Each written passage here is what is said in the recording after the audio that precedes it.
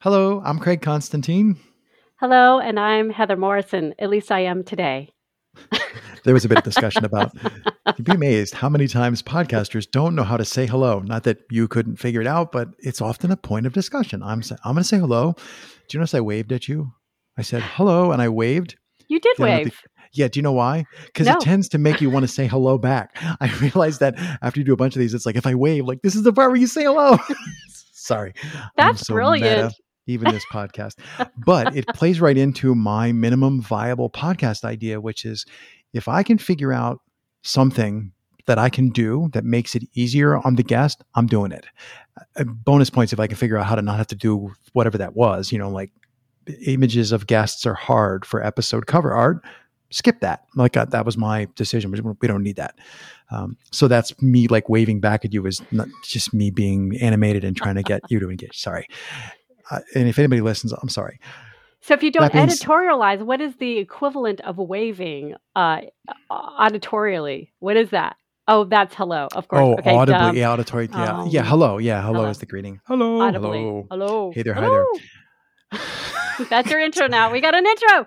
There's no intro. Oh. So in the little conversation we have beforehand, I often say to people, podcasting, and then whatever comes out. And so we were talking about, I'm going to put words in your mouth. We were talking about change. We were talking about how, because you and I were old enough to be able to talk about, hey, remember when they invented podcasting? And we were talking about how you kind of go from like, yeah, I pretty much think anybody who's podcasting now probably has been listening to podcasts for a while. But you and I were literally like, remember when you used to download them on the iPod and then you did like the whole thing. And then somewhere along the way, you became like one becomes the person, I could make those things. And you were talking about that change happened. You're waving.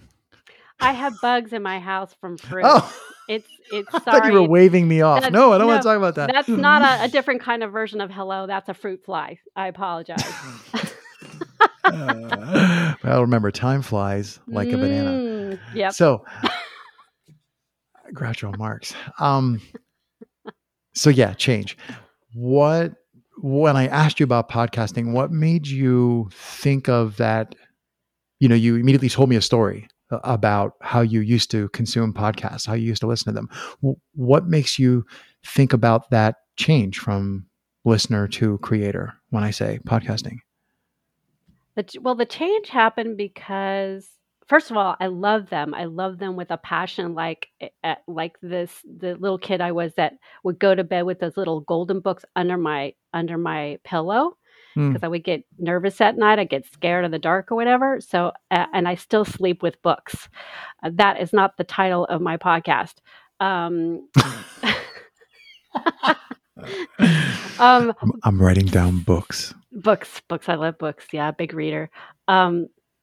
So there's something really childlike in my exuberance and my love for the form of podcasting and having somebody tell me a story. That's what I feel like. I feel like a little kid and someone's telling me a story. So I've always had a lot of energy and enthusiasm and excitement for it. I mean, not all podcasts are for me, but the ones that they are, I literally walking through BART and the top of my head is exploding from Radio Lab, Right. Well, maybe not literally. That would be really messy. And obviously I'm still intact, but figuratively or metaphorically or whatever the right word is.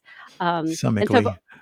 Yeah. And I just went down a rabbit hole about my enthusiasm, which part of my problem with writing and staying on topics. Thank goodness this is only 20 minutes and you can cut me off.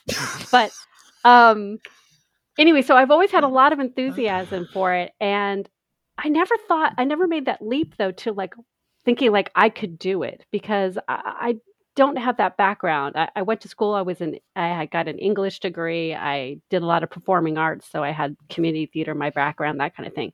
But I never did radio, never wrote for the school paper. I did, so there's definitely something about a podcast is over there. Like I've been to a few plays and there's no universe in which I'm going to leap literally in the performance up on the stage and join in. Like you consume.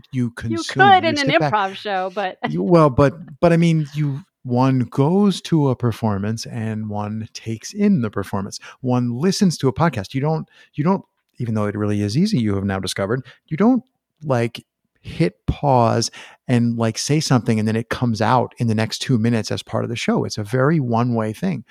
Do you remember what made you think you could be on the other side of the projection? Yeah, I mean, honestly, it was seeing a Facebook ad for the podcast fellowship. And I think it was also hitting me at a time that I wanted to try something different creatively, because I've tried all kinds of different things. I'm quite a dabbler. And I was like, wow, I just never kind of, I don't know why, but I never kind of connected up this idea that I could do it. I'm like, well, what do I need to do it? I didn't know the tech or anything. And so, interestingly, I think it literally came months before the pandemic hit. And in fact, I was in TPF, the Podcast Fellowship 5, which got extended because people were just kind of having a difficult time getting through, the material and everything. Right. I remember that So, one. Yeah, they held the. I don't know if they delayed the kickoff, but I'm pretty sure I know they vastly extended how long the yes, platform was left open, yes, just because people there's like a community that springs up among the students who are going through in each cohort on any online course, and the Kimbo group that runs it was like, well, let's leave this community running so that people can like just be in their community more. Um, so you pointed out yeah. that you saw an ad for a course, but I'm going to bet that if you'd seen that ad like 3 years previously, you probably wouldn't have jumped. Is there anything that you can point to that was part of it, I think, is you just wake up and you're a different person in the next morning and then not I realizing that, wish. oh, today I'm going to jump on that opportunity that I see. Whereas yesterday you might not have done that. So part of it, maybe it's impossible to find the catalyst, the change within yourself. But I'm just wondering if you Yeah, I'm looked sure back it's and a thought, timing thing. Why at that time? I'm trying to think of like what I was doing 3 years ago. Um, it, if I'd seen it 3 years ago, I might actually have done it, because it just, it's like with everybody, it just depends on when something comes into your consciousness. If you go back 10 years ago, no, because I was learning screenwriting and doing short films and things like that. So I had gotten involved in media, but not in radio, or what I would call, like, what is it, on demand audio. radio, right? Yeah. Audio.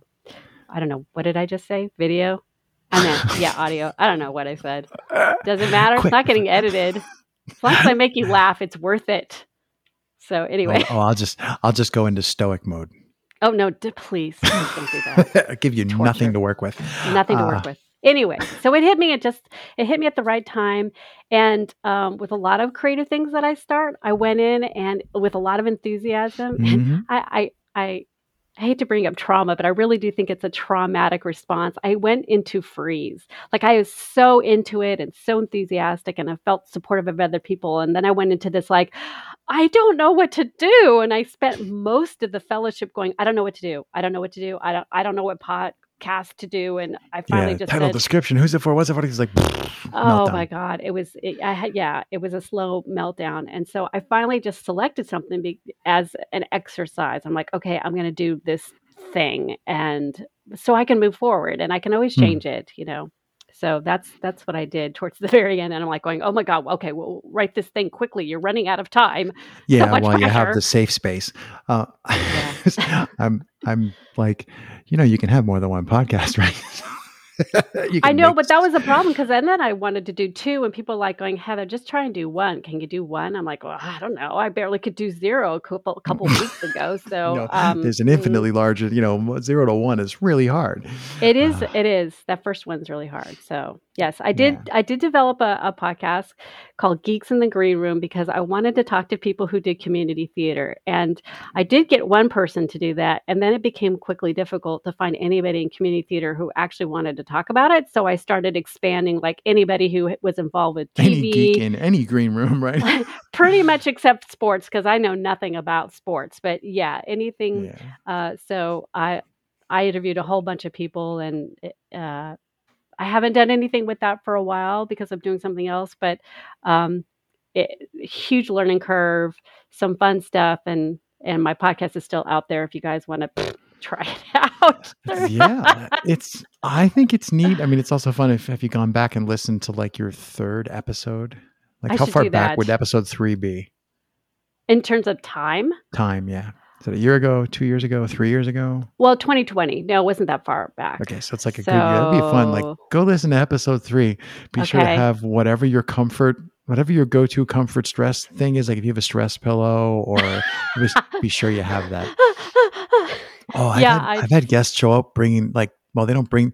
Never had somebody bring their stress pillow with them, but I have had somebody come into a space where I was going to record in person, and like come in the door, look around, find the sofa, basically run to the sofa, jump on the sofa, sit cross-legged, grab a pillow, and I'm just like, okay, wow. this is somebody who is slightly nervous. And of course, my reaction was, because I'm Exactly. super organized, I had scoped in advance. I had rented a place for a week to do this. We had people coming through, but the day before I had done the very first episode, I went and I found the best local coffee shop. This is in a city that I'm not familiar with. So I knew where it was. And when this person came in all like totally freaked out, there was no way they were ready to do an interview. I'm like, I really need a cup of coffee. How about you? And they were like, yes, please. And then, like, I'm the most manipulative but benevolent, nice person.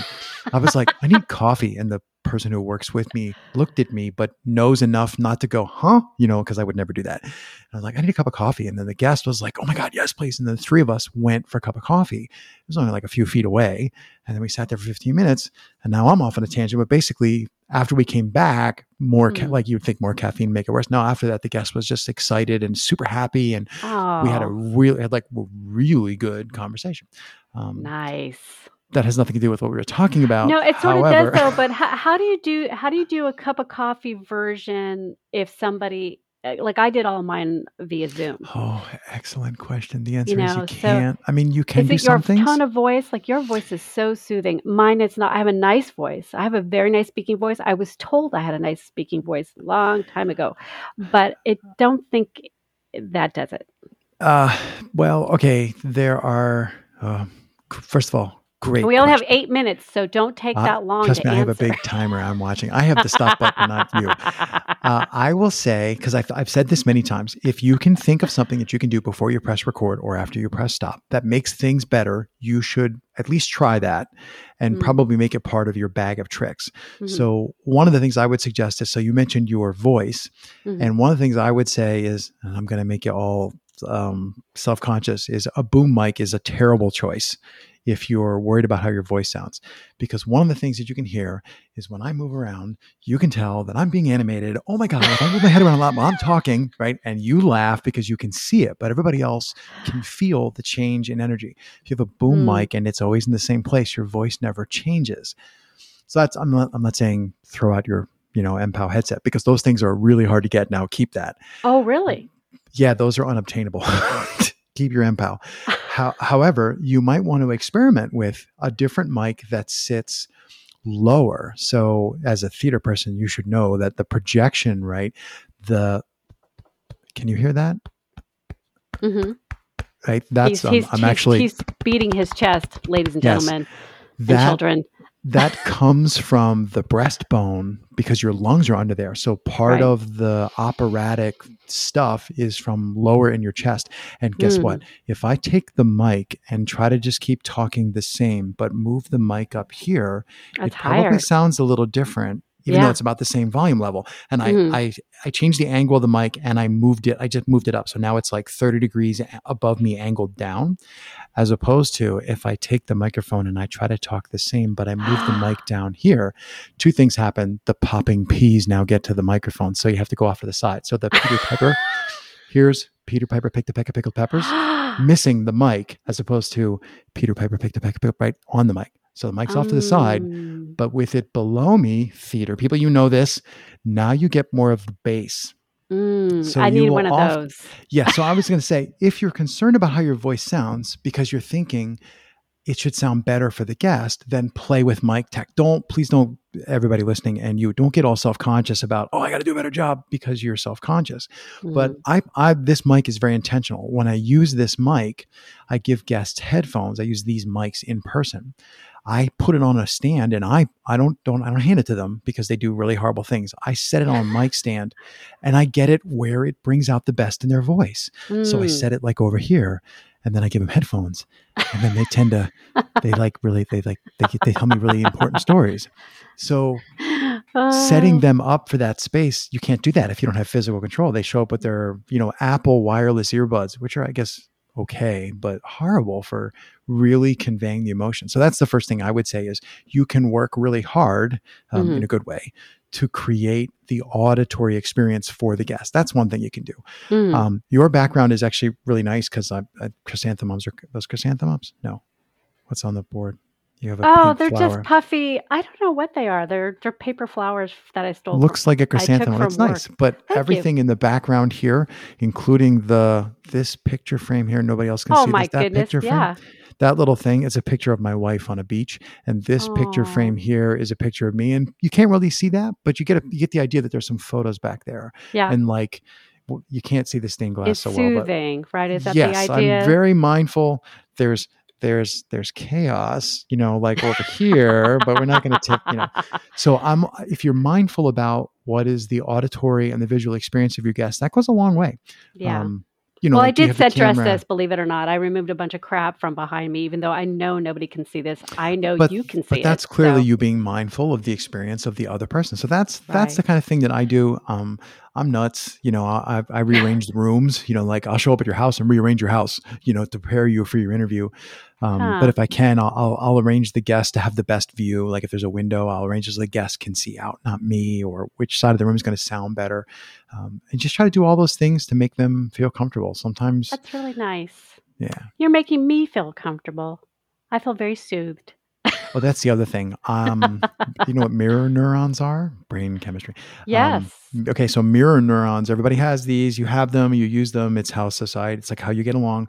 You can practice intentionally mirroring what the other person is doing. So I'm mindful of whether or not my hands are in the frame or out of the frame. Like, so I don't talk with my hands down here where you can't see them. If I'm going to gesticulate, I bring them up here where you can see them. It's like, Steve Martin, wild and crazy, right?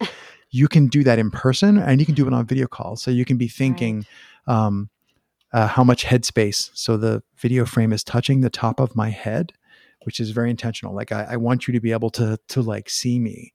Now, if you're in person, life is much easier. You can just, Heather's adjusting her video camera. So that when you do that in a video call, you can be intentional about like how much, what are you sharing? And what are you sharing with your hands and your face and that kind of thing. I happen to be an animated to the point of, multiple detentions in high school. I happen to be an animated person. So I tend to be emphatic and gesticulate and make people laugh. But I can totally do I'm sorry that your dog died. Like I can totally do that.